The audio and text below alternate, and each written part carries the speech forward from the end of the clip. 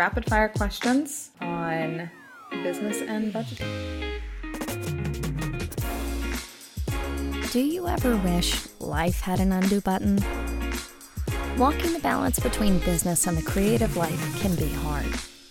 But Matt and Shelby are here to attempt to answer the tough questions, so you don't need an undo. Presented by Made by Things. This is the Command Z Show. Welcome to the Command Z Show. This is episode like 1000 or something, isn't it? I feel like we've been doing these a lot lately. Yeah, there's been so many. Yeah, and this real quick, I'll say like episode 19 though of the second season. Is it? Mm-hmm. So total, that's probably 31 or 32, something around there. Something like that. A big goal of mine at the beginning of this year and last December was to try to stick to the whole podcast thing. There's a lot of podcasts in this world, and I get it.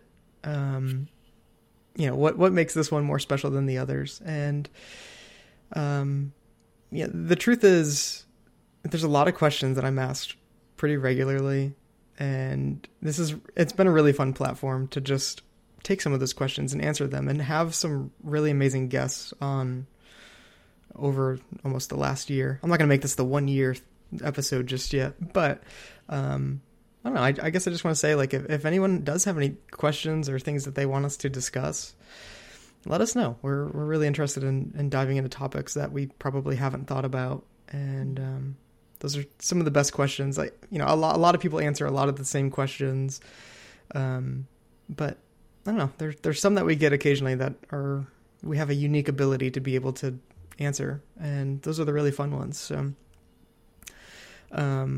that being said, Shelby, how you doing? Good. We've got a lot of fun questions today, though. Yeah. So the questions today, were they by other people, or did you come up with all these yourself? These are by other people. I reached out to some folks and got some new fun questions. Nice. Yeah, but we're just kind of going to go rapid fire through these. It'll be fun. I don't know how let's rapid. do it. Yeah, I don't either. I don't really know the word rapid whenever it comes to answering a question. So, you know me, I can talk about things. You give me an hour on each question. No, let's try to keep each one to a few minutes. Yeah.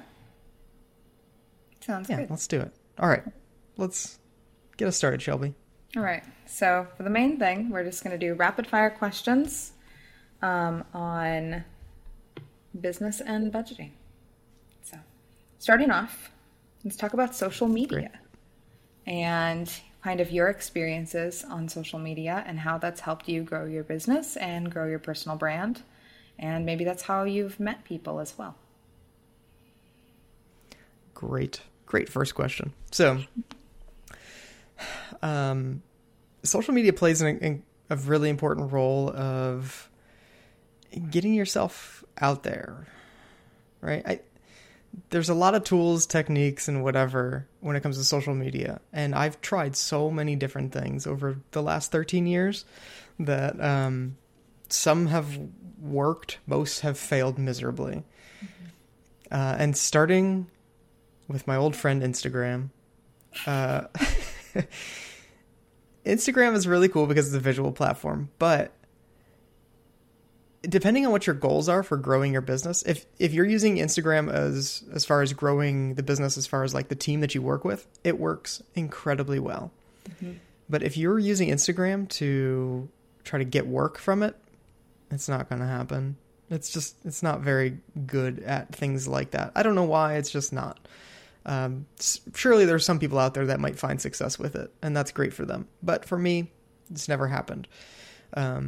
So that was one of the several things that I would do. There were some days where I'm updating every single social media that I could because I thought that's how I had to do it. Mm-hmm. But honestly, it wasn't until I decided to focus on one platform that I started seeing success as far as actually building good relationships and actually growing the business. And that was, it started with like, okay, LinkedIn seems to be the most obvious of them, but like, is it? Like, I don't know, like nobody else seemed to really be going all in on LinkedIn a few years ago. So I was like, well, maybe this is the platform I could use. And I basically decided that it was a couple years ago. I was like, let's completely stop posting anywhere else. Like, I don't care about anything else at this point. It's just LinkedIn. Like, just going to hyper focus on that. And if I can build something from there, then I can kind of expand to other platforms. But it didn't really make sense. Like, I don't even have the time to keep up with all these different things. So why would I try to make that a priority? So a lot of good things started to happen whenever I started focusing on LinkedIn. And, I was able to speak to certain things that, I don't know, I guess people seem to like, I guess. But I think that was kind of the first thing where I was like, I don't know what to post on here. But I wasn't going to do nothing. So it was like, all right, well, just every day I'm going to post. That's the rule.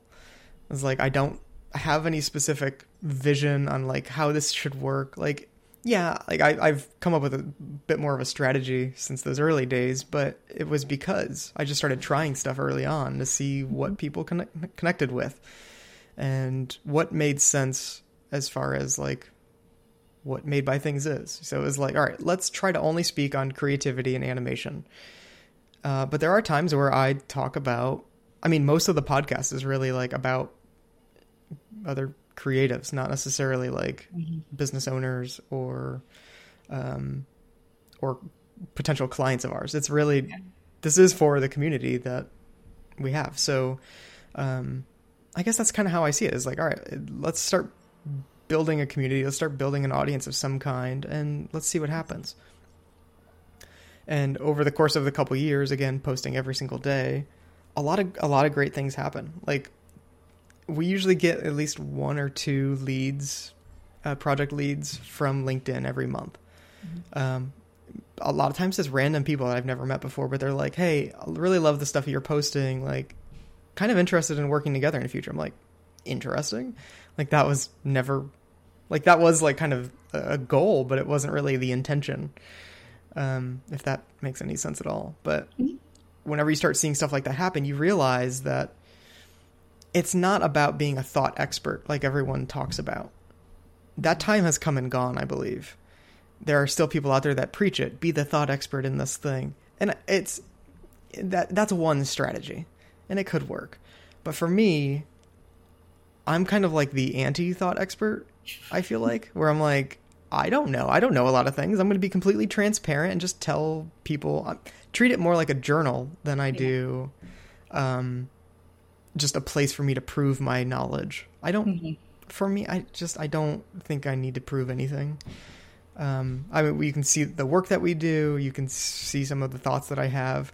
But ultimately, that's how I use LinkedIn. I use it as a way for people to get to know me personally.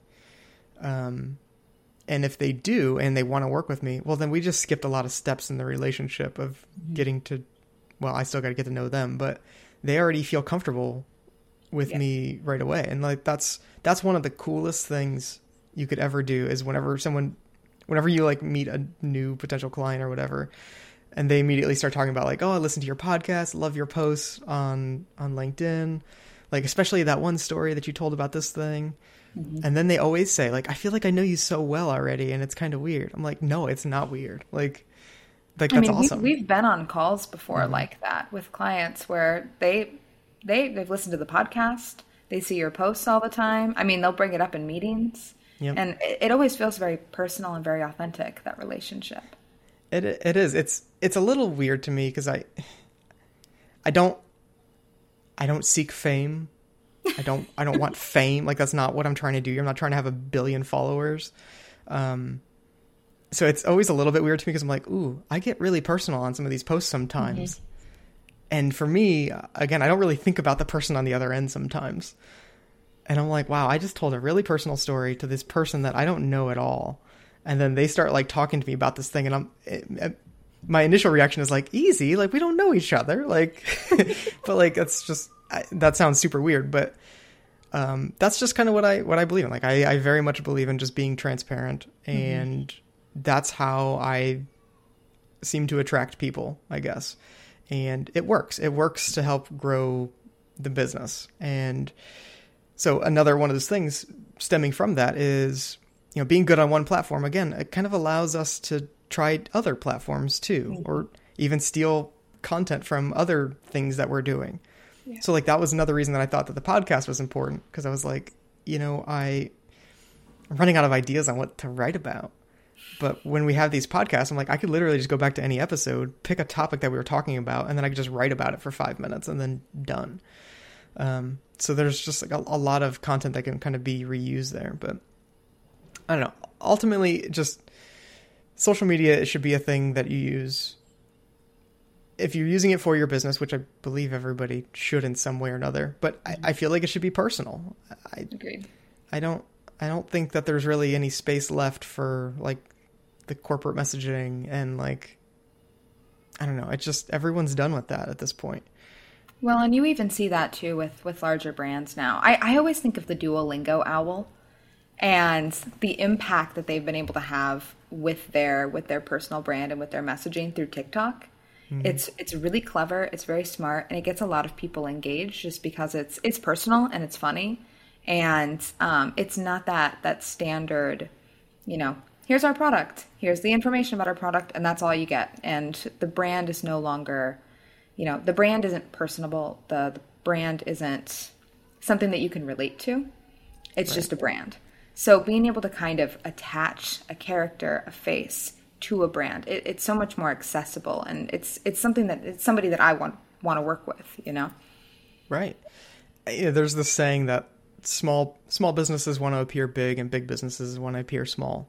Mm-hmm. And it's because those big businesses realized that they lost something when they got bigger. And it was, they lost that personal idea of just, I don't know. So I guess that's very much how I see it. That's what's worked for me anyway. And it's crazy to me that not many people on LinkedIn are doing that same thing. Yeah. I'm like, I feel like the formula's there and we're seeing it work, but so many people are still like, hey, work with me, I'm the best. Mm-hmm. Or like, check out my ebook, which great. If you do an ebook, that's fine. But it's not, we're beyond that now. You kind of have to look at the science and see, okay, where do we go next? And just being personal will never just be a trend. It will always be the thing that should be the goal, So it's like, for me, it's like, it doesn't matter. It doesn't matter what the platform is. It doesn't matter if it's TikTok, Facebook, Twitter. Mm-hmm. It doesn't matter. But what does matter is, what are you saying? And can people actually connect with it in some way? Because if they can't, then it's just useless. You might as well not post it at all. Mm-hmm. Those are my thoughts on social media. Anything you want to add there? No, I completely agree. I kind of added my 2 cents. But no, I think retaining your authenticity as a person and as a brand is important on social media. Agree. Next question. Go. Question. Kind of going off of the social media conversation. How do you distribute work? This can be both client work or personal work, and getting some extra eyes on that. By distribute. Explain. Well, I think on a client level, how do you get more people to see your work that you've done with them? Okay. And or on a personal level, how can you sell your work? How do you get your work out there? Just getting some more views. Right. Okay. So it's right there along the lines of social media. So another one of my strategies is to once a week share something that we've made as a team. And not just share the work, but also tell a story about the work. Mm-hmm. And it works really well. Where it's like, you can't just put the work out there and be like, made this, did that. I don't think it works on a social media level. I don't think it works on a web portfolio level either anymore. Mm-hmm. It's just, nobody knows. Like, I don't know. I guess before I go to the portfolio part, let me continue on the social media here. But, so yeah, that's my strategy, is to post something and tell a little bit of a story about it. Like, oh, you know what? Came up with this idea when I was playing with my kids. Like, this is, I was actually freaking out that I wasn't going to come up with a good idea for this one, but it just happened, like, it's just how creativity works sometimes. So like, I'll talk about that. It's like, it's about more than just showing our work. It's about telling that story about it. Like these things don't just appear. And I think that's probably the most harmful thing in all of our industry, is that when we have these portfolios that just have the work on it and don't actually talk about it, it looks like you pressed a button and that's what came out. Pretty much. And, people want to say like, oh, it's not like I didn't just press a button. Like I don't just press a button. And it's like, well, what do you do to explain to people what you do actually do? Because it's not their fault. It's just how the industry is, where when they're only just seeing final work. Yeah. I don't know. Like, I don't know. Anyway, so. And one thing that you do too with that is you show the steps in the process, which I think too helps people to kind of see what went into this work and how much work went into the work. But it also helps too with potential clients to understand that process and what it might look like to have something made by Things or a similar company. Right. And, outside of that, we break our company down into the same departments that any other normal everyday company would break theirs into, right? We have a marketing department. It is just a couple of us, and we also have multiple jobs, but like we still break things down like that. Like, okay, we need to, so like, I don't know, every week I'm like, all right, marketing, what are we doing marketing wise to keep promoting what we do? It's got to be something. And there's a difference between marketing and sales or business development. So that's the other thing. It's like, all right, business development wise, what are we doing? Like what steps are we taking this week to get better at that?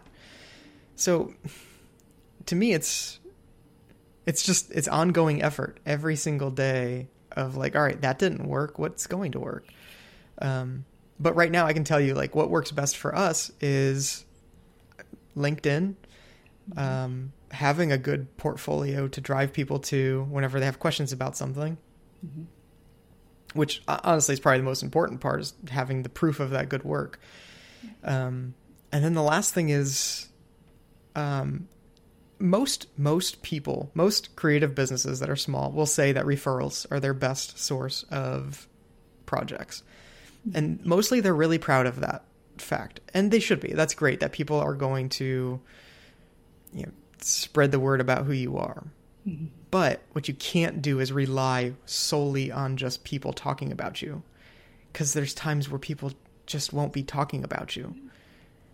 So to me, it's like you can't just rely on that one strategy. If you do, that's the beginning of the end right there, I feel like.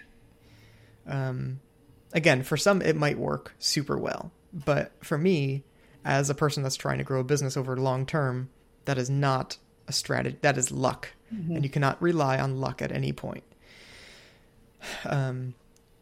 But I will say, like, there are a few people that we know that generally push our work around for us, and that's great. Like, that's another portion of the project leads that we get. Again, our referral, our people going out there, and whether that's agencies or more business development type people or producers even, to bring us up in conversations whenever something sounds like it might fit us.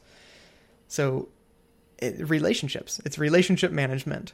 And that can sound really malicious, but it is not. It is staying top of mind with people and getting coffee with people.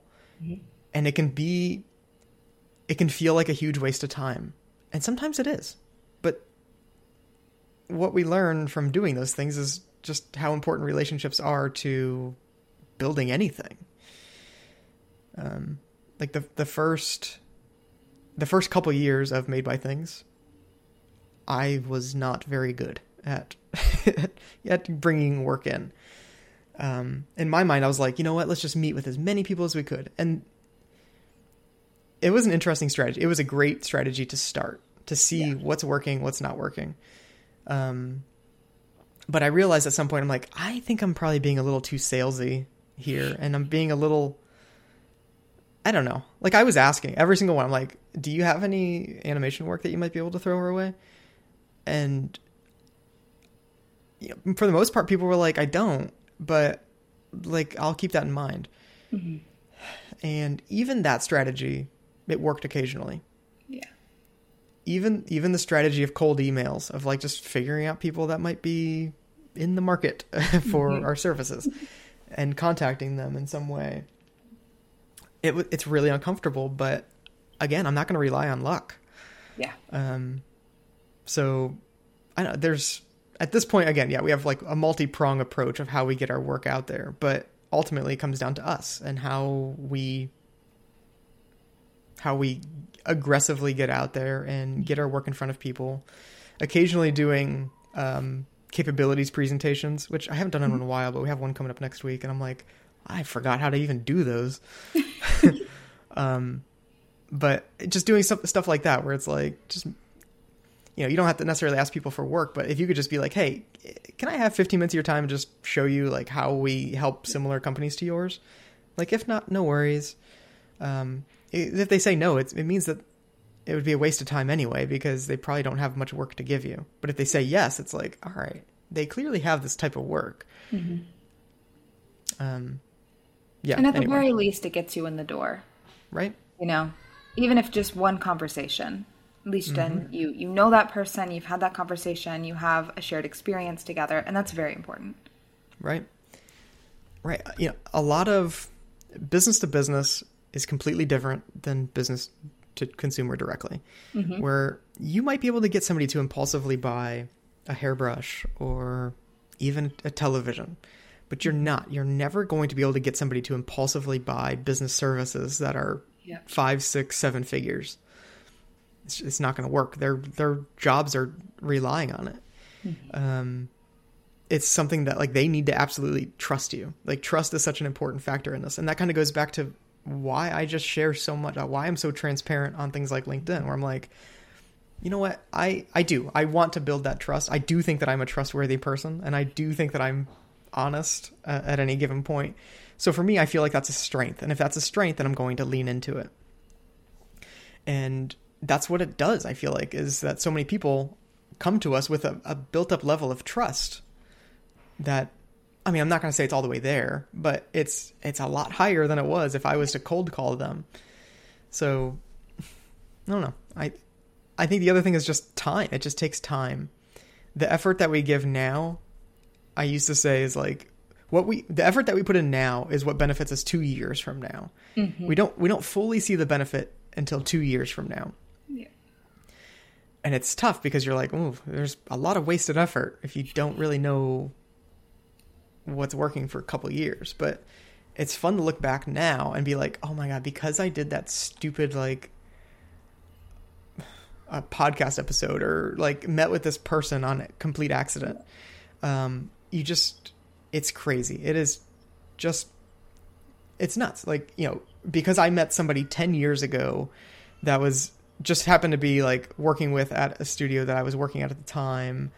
I don't know. It's this whole butterfly effect thing that can make you crazy if you really think about it. But it's like, just the more people you meet, the I don't know, the weirder things could be perceived as happening. And for me, that's what it is. It's just about getting in front of people, sharing our personality, sharing our work that proves our professionalism and proves that quality, and just consistently doing it and measure the results. I would say too, it's looking for networking opportunities. For instance, if you want to utilize your personal work, or if you want to utilize client work, I mean, there's a lot of, there's competitions, whatever, festivals, writing competitions, art festivals. And it's important to use those. It doesn't matter if you win. It doesn't matter, what the competition is. Just go and meet other people and see other people's work, because you're going to find a lot of other people that might have similar interests as you, similar goals as you, that you'd want to work with. And clients do go to those things to see, I mean, especially as a producer, I like to go to festivals just to see, who's out there that I would want to work with, what artists are out there that I would like to potentially have on a project. Even if they're not winning anything, if they're there and they're personable and they want to talk to me, that means a lot to me. Just having somebody come up and just say hello, that makes a really big difference. It does. I don't know. Again, there's people out there that are like, hey, you know, I'm just not very good with people. Mm-hmm. And that's fine. It's going to be more difficult for you, but it's fine still, because you'll have to figure out another way. Mm-hmm. Sorry. And I guess that's the thing, is like everybody has their own way of doing this. Mm-hmm. Again, there are some people out there that are like cold call, and some people that are like referrals only, and some people that are like digital marketing, paid advertising. Like there are so many different ways that will work, but you have to start somewhere. Yep. And just keep building from there. Next question. Go. Budgeting. Looking specifically at, whether small expenses, craft services, understanding how to budget for crew, freelancers, employees. I don't know why I'm struggling today. I just keep stumbling over everything. But so just looking at budgeting from that perspective, and how to determine how much you should budget for those smaller expenses or the bigger expenses. Right. So one of the strange things, I guess, we have a full-time team of 10-ish, maybe 11, I can't remember. And our biggest expense by far is payroll. Mm-hmm. We are all remote, and we don't have the expense of an office building. Not yet anyway. Maybe we will soon, but we don't really have a whole lot of expenses when it comes to that. Like, so we have software, accountant, lawyer, things like that. But those are all very small compared to the amount that we spend on payroll every year. Mm-hmm. And I guess I'll kind of start talking with that. It's like, we have to budget a couple different ways. You have to budget throughout the year, throughout the quarter, and per project. Mm-hmm. That's generally how I look at things. I'm looking at those three things. If we start at the very bottom, if we make sure our projects are budgeted right, everything else takes care of itself. But you obviously need to kind of have an eye on the big picture as well, to make sure that, because there are some projects that are just not as profitable as others, and you might have to dip into funds made from another project to be able to pay for the loss in another one. So I guess that's why I say you need to keep a look at the big picture, but looking first at an individual project, I think we kind of got into this either last week or a few weeks ago maybe, but mm-hmm. And it's keeping an eye on, like, okay, if I do all these things, how much is this going to cost me? Mm-hmm. And how much do I plan on making from this? And there's a lot of different ways to do that, but starting first with how much is this going to cost you?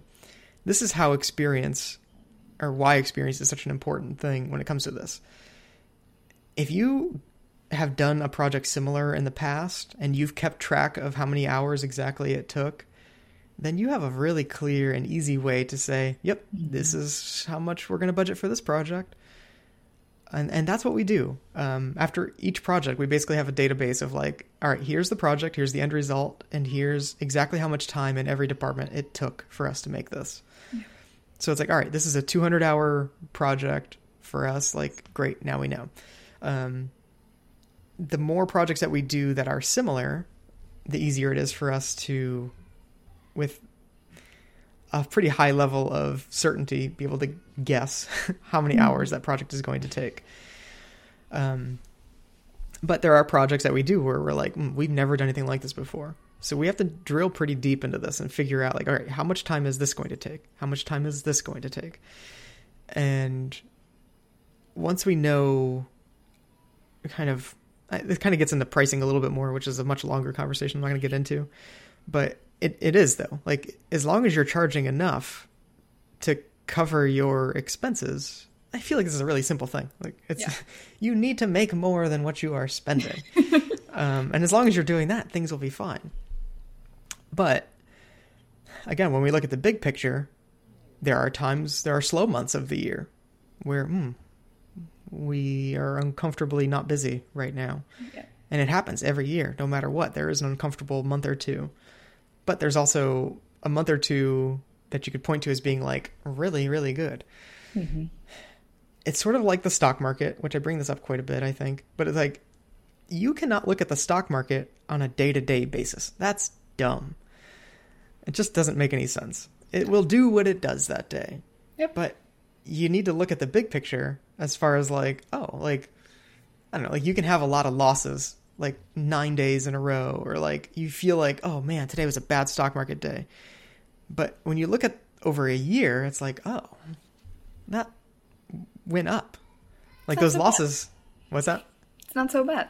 Exactly. It's like, okay, it needs to be looked at on a big picture like that. So I feel the same way about kind of business expenses as well, where there are some days where we're like, oh man, we just spent $100,000 today.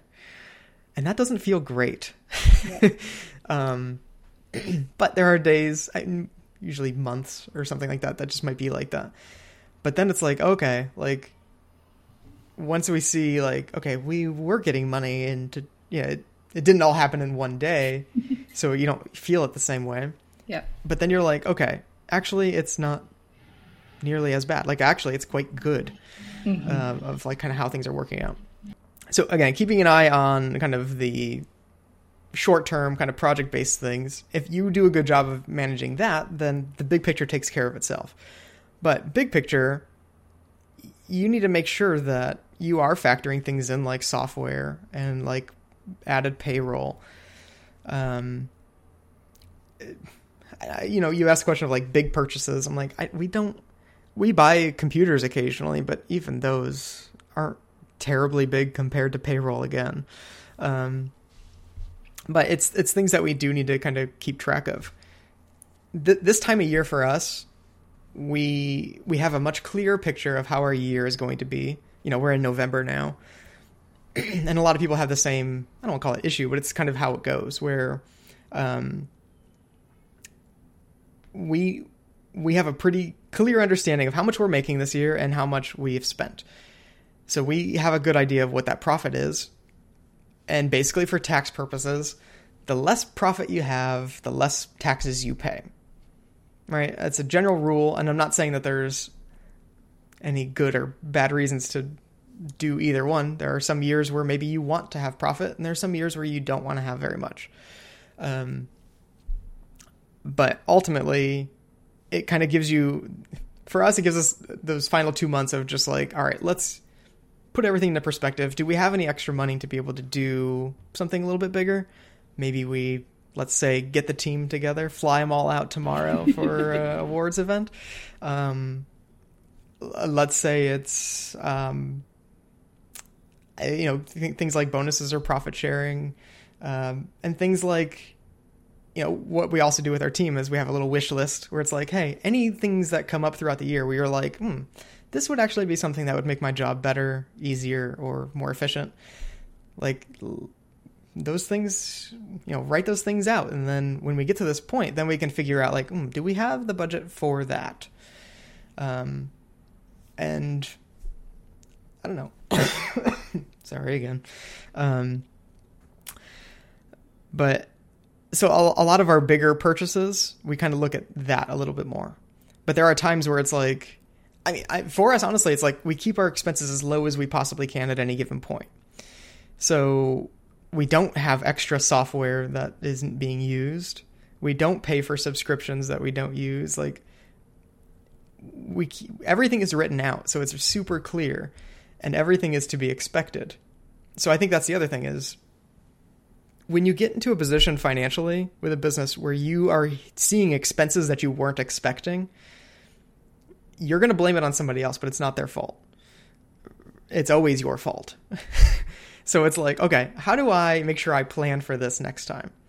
So things like insurances or, oh, you didn't pay the right amount in taxes.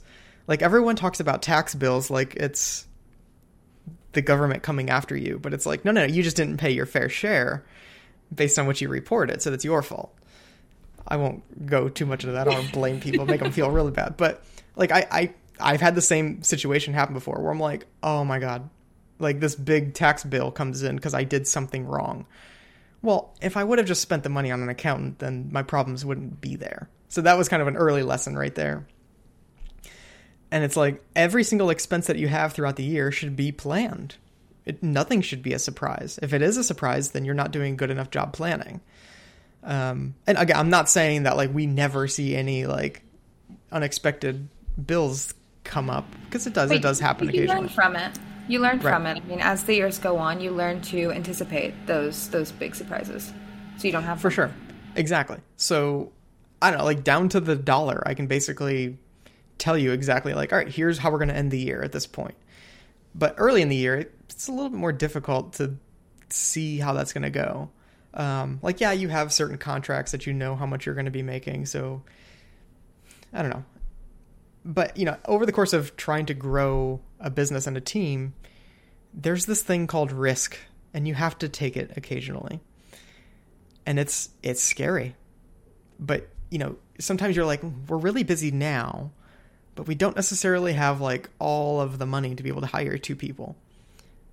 So it's up to you. Like, okay, do you take the risk, hire these 2 people that you need to make things good now? Or do you not? Do you not take the risk and just play it comfortable? And that's the hard part of a business owner, is that there are comfortable decisions to make and there are risky decisions to make on the same topics usually.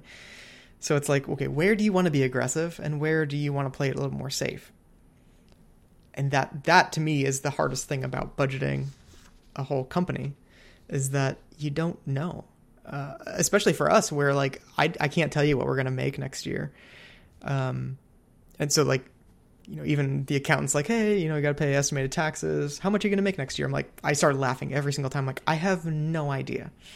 Like, I don't know. We are a young company, but every year has been vastly different. Mm-hmm. To the point where it could be, I don't know, anywhere from 10% different to 300% different. Yeah.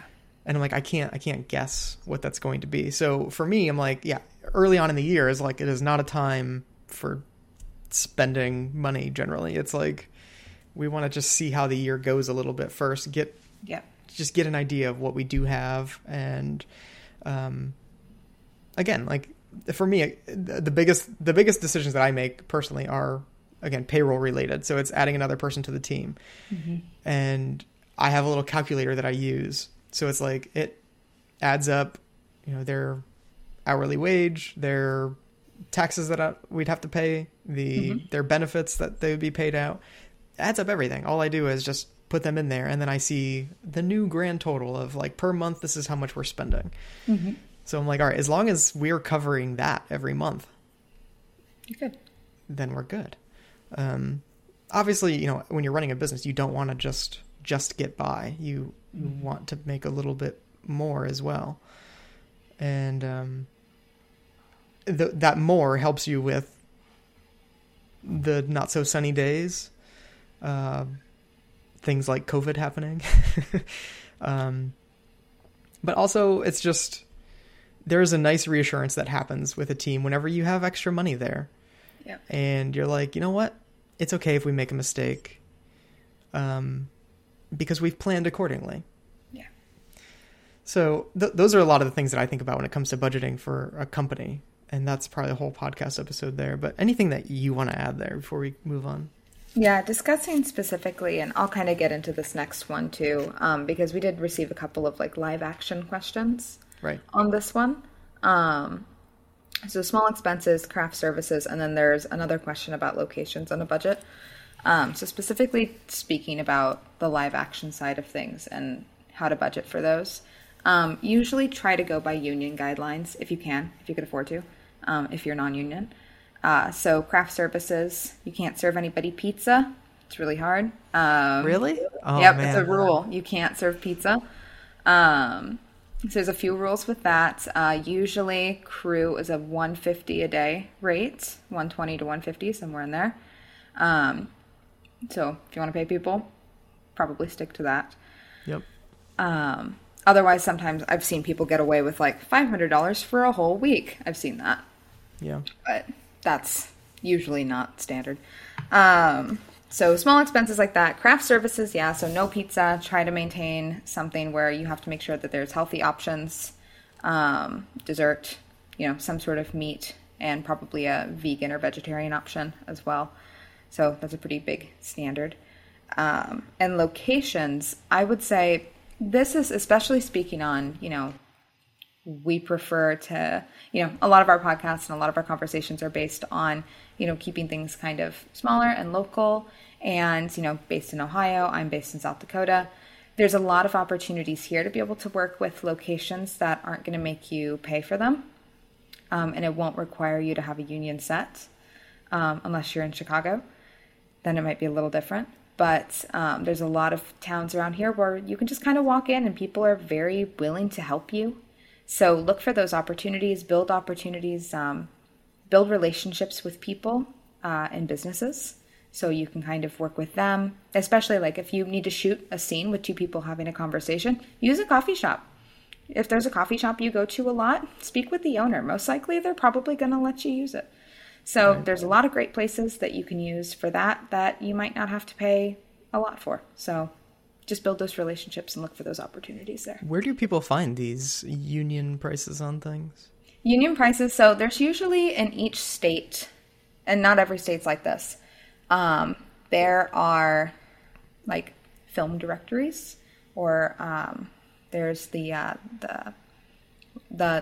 film office within various states. Like for instance, the Nebraska Film Office is really great. They just switch film officers there, but for instance, they have all the information for union guidelines. So if you need to reach out to somebody, look for your local film office. They can also help you with opportunities to get on other sets. Like for instance, Nebraska just had Luca Guadagnino in shooting Bones and All. And, there were offers of like, okay, we need some help out on the panhandle of Nebraska because they're shooting this cannibal love story out there. So, we're going to reach out to people. So yeah, becoming friends with your local film offices is always really great. And if you don't have one, like South Dakota doesn't have one, we're in with the tourist board, which is strange. Try and get one started. There's ways to get them started, and yeah, but lots of opportunities there. I like it. It's weird. You said Panhandle of Nebraska. Mm-hmm. What are you talking about? So, there's the Panhandle of Oklahoma. There's a Panhandle of Nebraska where South Dakota the South Dakota Badlands kind of trickle down into Nebraska. Not a lot of people live out there, but they shoot quite a few films out there, which is neat. It's really beautiful, very rugged and fun. I see what you're saying. It's really thick. It's a very thick panhandle. Yeah. But I was like, I don't remember anything like that. But Yep. Not very many people live out there, so that's Nebraska. All right, next question. So we discussed this a little bit in the last episode, but buying and renting equipment once you can afford and move past those other options, as we discussed last time. But how do you determine should young creatives or creatives just getting in the business, should they be buying and renting equipment? What should they be looking out for? That's a good question. I think speaking to that live action side, absolutely be renting things as much as you can, and even if you can work with some of these places that rent things out by saying like, hey, you know what, I'd really love this for a day, but I can't afford it. Is there any way that I could create something for you? Yep. Bartering, I think, is such an underused tool. Completely agree. Yep. Right. It's like, obviously, I don't know, like, if you can rent these, I mean, some of this camera stuff is between $10,000 and $100,000. So if you can afford it, then go ahead. But I think that to start, if you're just starting out, 100% renting things out. The things that I wouldn't rent out initially would be things like a computer. I think you buy a computer. I think that if you are serious about this industry, then you will use it enough. So, spending $1,000 to $3,000 on a decent machine would be a very big return on investment over the course of 2 to 5 years, depending on how long you're able to use it for. So to me, I think that's an easy one. Things like software, it gets weird with software because it's basically only renting software at this point. But some people do have this option of like being able to buy it now, or not now, but still. Or it's like, do you pay for it for the whole year and get a discount on it, or do you pay for it for the month? And I think you kind of have to balance a lot of questions when it comes to that. If you know that you're going to use it and get that value for it, then just get it for the year. Or if you know that, I don't know, you buy it outright if you think that it makes sense. But to me, again, it comes down to just numbers. It's a very expensive industry as far as equipment goes, and it's real easy to spend everything you have on tools, but you kind of have to draw the line somewhere, again, because your focus is to make a profit with the projects that you're doing. Now, yes, if you were to buy a $100,000 camera and then you're, working on a project that's only $60,000, like, no, it's not going to pay for itself right away. Very few tools that you invest in will pay for itself in one shot. But if you're like, you know what, I'm going to use this 4 or 5 times this year, I bet, then it makes, I don't know, maybe at that point, then it makes financial sense for you to buy this thing that you can have for 5-6 years. Like, does it pay for itself over time? Because if so, then I don't know. I guess I just try to reduce everything down to numbers. And if the numbers don't make sense, you kind of have to be ruthless. Even if you're like dead set on like, I'm going to buy this. Like, okay, that's great. Like, I know that's maybe a goal or a dream, but do you really need to? Exactly. Or are you using different camera equipment every single time you go out? Because if that's the case, just rent it. I feel like most of the industry is kind of on board with the whole renting thing already, but was there anything specific in that was brought up? Well, that's just kind of the main question. I would also say too with this, make friends with people. For instance, I'm friends with somebody who owns 1 million different lenses. And I'm talking like new lenses. We're prime. They're great. They also have a lot of vintage lenses as well. So he collects specifically like lenses from the USSR, which is really fun. But because, we're friends and we can provide each other opportunities to be on set, I'm able to borrow those lenses. And he's able to gain set experience. So kind of that, going back to that bartering, getting people on set, using each other's equipment, like that's a great opportunity. And then it's a lot cheaper than having to buy or rent. Right. Yeah, you got to keep an eye on those numbers and whatever you can do. I don't know, like, yes, investments into your craft and into software tools, whatever. That is a thing. But you don't always need to go all in right off the bat. Yep. Yep. Determine your bare minimum first. Right, exactly. And I guess that's why I say, like before, is like, that's how we operate. Like, yeah. I know what our bare minimum is, and there are important expenses and there are nice to haves. It's always a good year when we can start dipping into the nice to haves, because it's like, okay, like now let's go for it. But for the most part, I mean, my goal as a business owner is to spend as little amount as possible and to maximize what we make. That's the goal. But I think people do lose track of that, lose sight of that a little bit, especially creatives, because they're so focused on making something that's really beautiful, which is a good thing. But if you completely ignore the financial aspects of what we're doing, you're gonna not be so great financially. You can definitely get yourself in a really bad spot, and I have seen it before. So it is a common thing to do, where you just kind of get obsessed with the tools a little bit, and you just kind of go crazy. Or not even the tools, but like you might even hire way too many people for where you're currently at in the business. So like for me, it's always been very slow. I mean, I feel like this year we've hired quickly, but we are double the size that we were a year ago. But at the same time, I think that I waited even too long to do that. So I think that's something to say, Matt. You kind of like agonize over, okay, should we hire somebody right now? Who should we hire right now? I mean, there's a lot of debate. There's a lot of back and forth.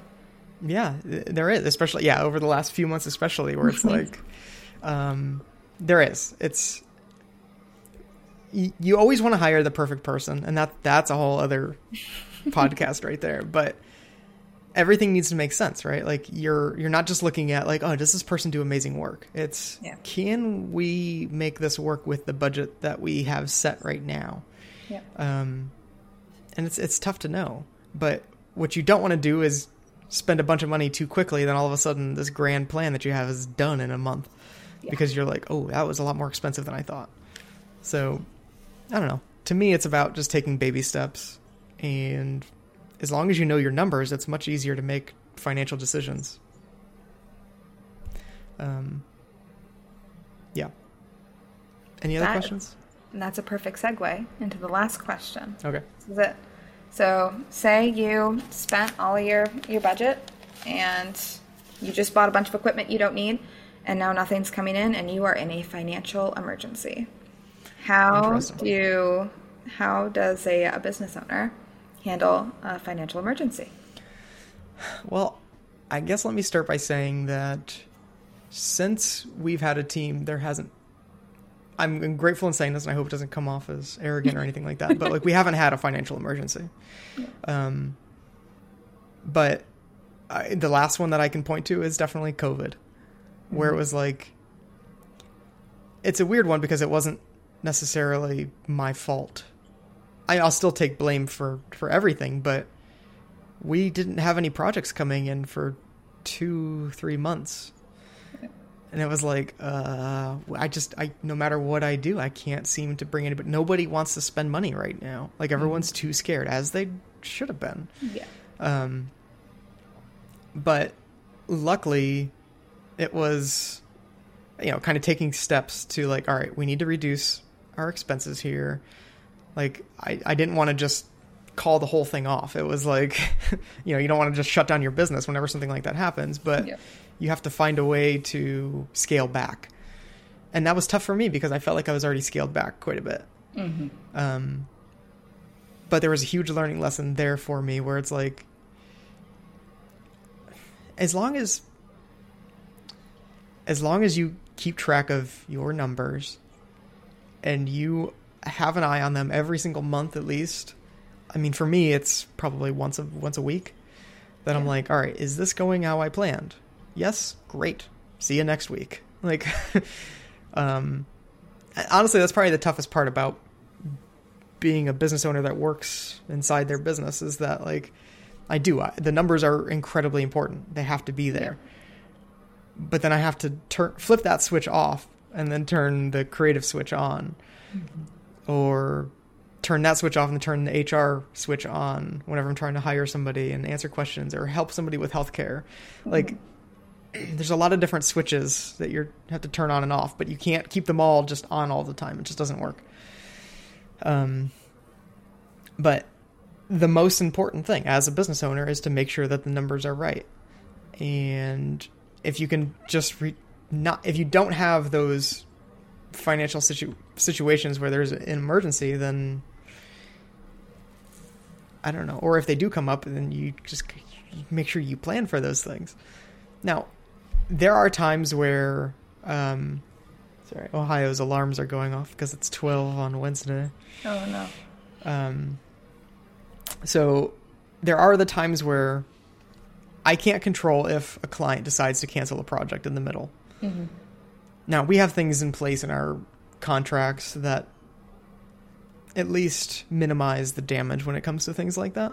But it happens. It happens still where we're like, oh, shit, we were counting on money being there in a month, and now it's not going to be there. Yeah. My response to that would be, as long as you are... I don't know. I want to say, like, you diversify the amount of work that you're doing and for who you're doing it for, so that if one drops off, then you have something else. Yeah. But it's hard as an individual if you're trying to manage and do 4 projects, it's not going to be comfortable at all. Yeah. So you kind of have to have a balance of that. I mean, in general, it's making sure you make enough on previous projects so that when things go south in another project, again, you can apply any of those profits towards that. That's my general strategy anyway. How does that sound? No, I think that sounds great. I think, and going into final thoughts on this, I think so much of what we've discussed today is just being prepared and learning from past mistakes and looking for opportunities to learn. I think in this, you're always going to make mistakes, no matter what, and you're always going to be learning from them. But as long as you don't get stuck in those mistakes and stuck in the past and worried and you're not moving forward, I mean, as long as you're able to keep moving, you're going to be okay. You just have to make sure that you're learning from those mistakes and making opportunities for yourself.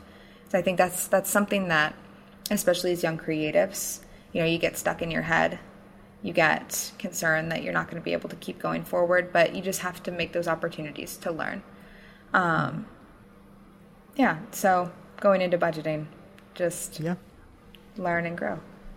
I like it. I'm gonna go somewhere we haven't really gone yet for my final thought. But I think it's something that's incredibly important that's not talked about nearly enough.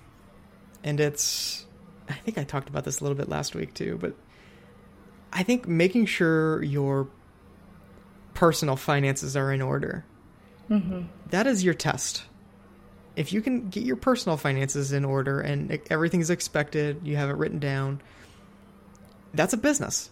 If you run your personal finances like a business, it's much easier to figure out how to handle a growing team where you're, when you are spending a lot of money, it can feel overwhelming sometimes. And if you can get too excited if a lot of money is there sometimes. Yeah. And on the other side, you can get too down on yourself if not enough money is there. But if you practice good financial health, I suppose, with your own personal finances, it's much easier to handle these things.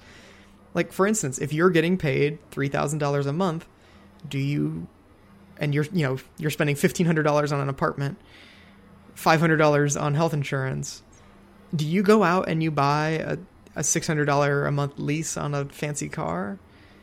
You could, but you would not be a very good financial decision. Yeah. So I guess that's what I'm saying is if you practice this stuff personally, that's where you start. This is where you practice. So to me, the people that have large mistakes when it comes to a business where you're like, oh shit, now I owe $1 million to this thing, that tells me that they just have very bad financial health in general. Yeah. And that their own personal finances are probably completely out of whack. Which again, most people in this country, that is the reality. Yeah. But it doesn't have to be.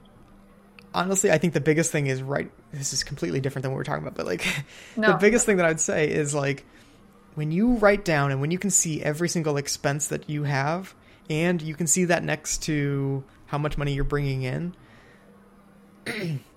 you start to realize, oh shit, maybe I don't need Hulu or this subscription to the gym that I never go to. Yeah. Or you know what, maybe I need to find an apartment in a different city that's a little bit cheaper.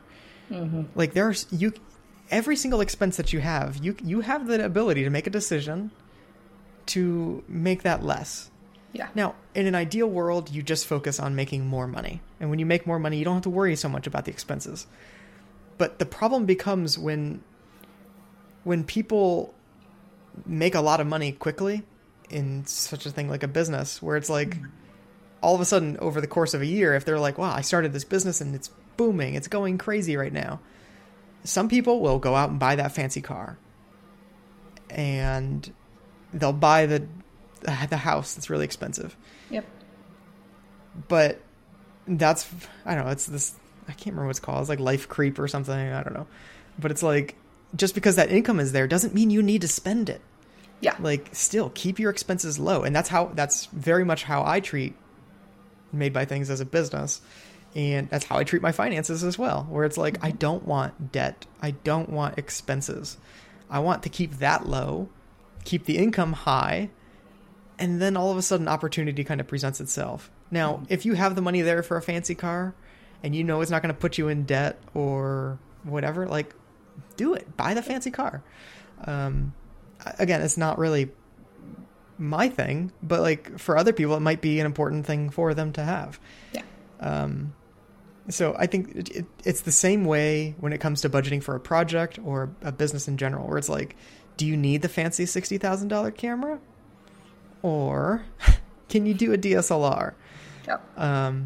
Because you can get something great with both of them. One of them is going to look better than the other, but I don't know. It's kind of thinking about things in that sense, where it's like making sure that you are passing these costs on to somebody else. But if you don't have the portfolio to prove that you know how to use a $60,000 camera, and you're trying to get a client to give you $100,000 for this big project and you've never done anything that big before, yep, it's not going to happen. You're not going to get that trust that you're going to need to be able to get to that. Mm-hmm. So, and that's why we kind of go back to this idea again of bartering. And if that's where you want to be, find a way to get there.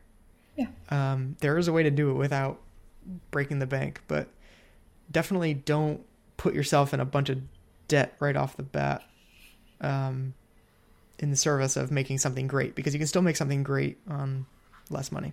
Mm-hmm. That is where I will end this. Okay. It's been fun, and I hope everybody enjoyed this, and love you. Bye. The Command Z Show is created by Made by Things. And if you have a question you would like us to discuss, you can send a message at cmdz.show. And if you like what you hear, leave a review. We'll see you next week with a brand new show.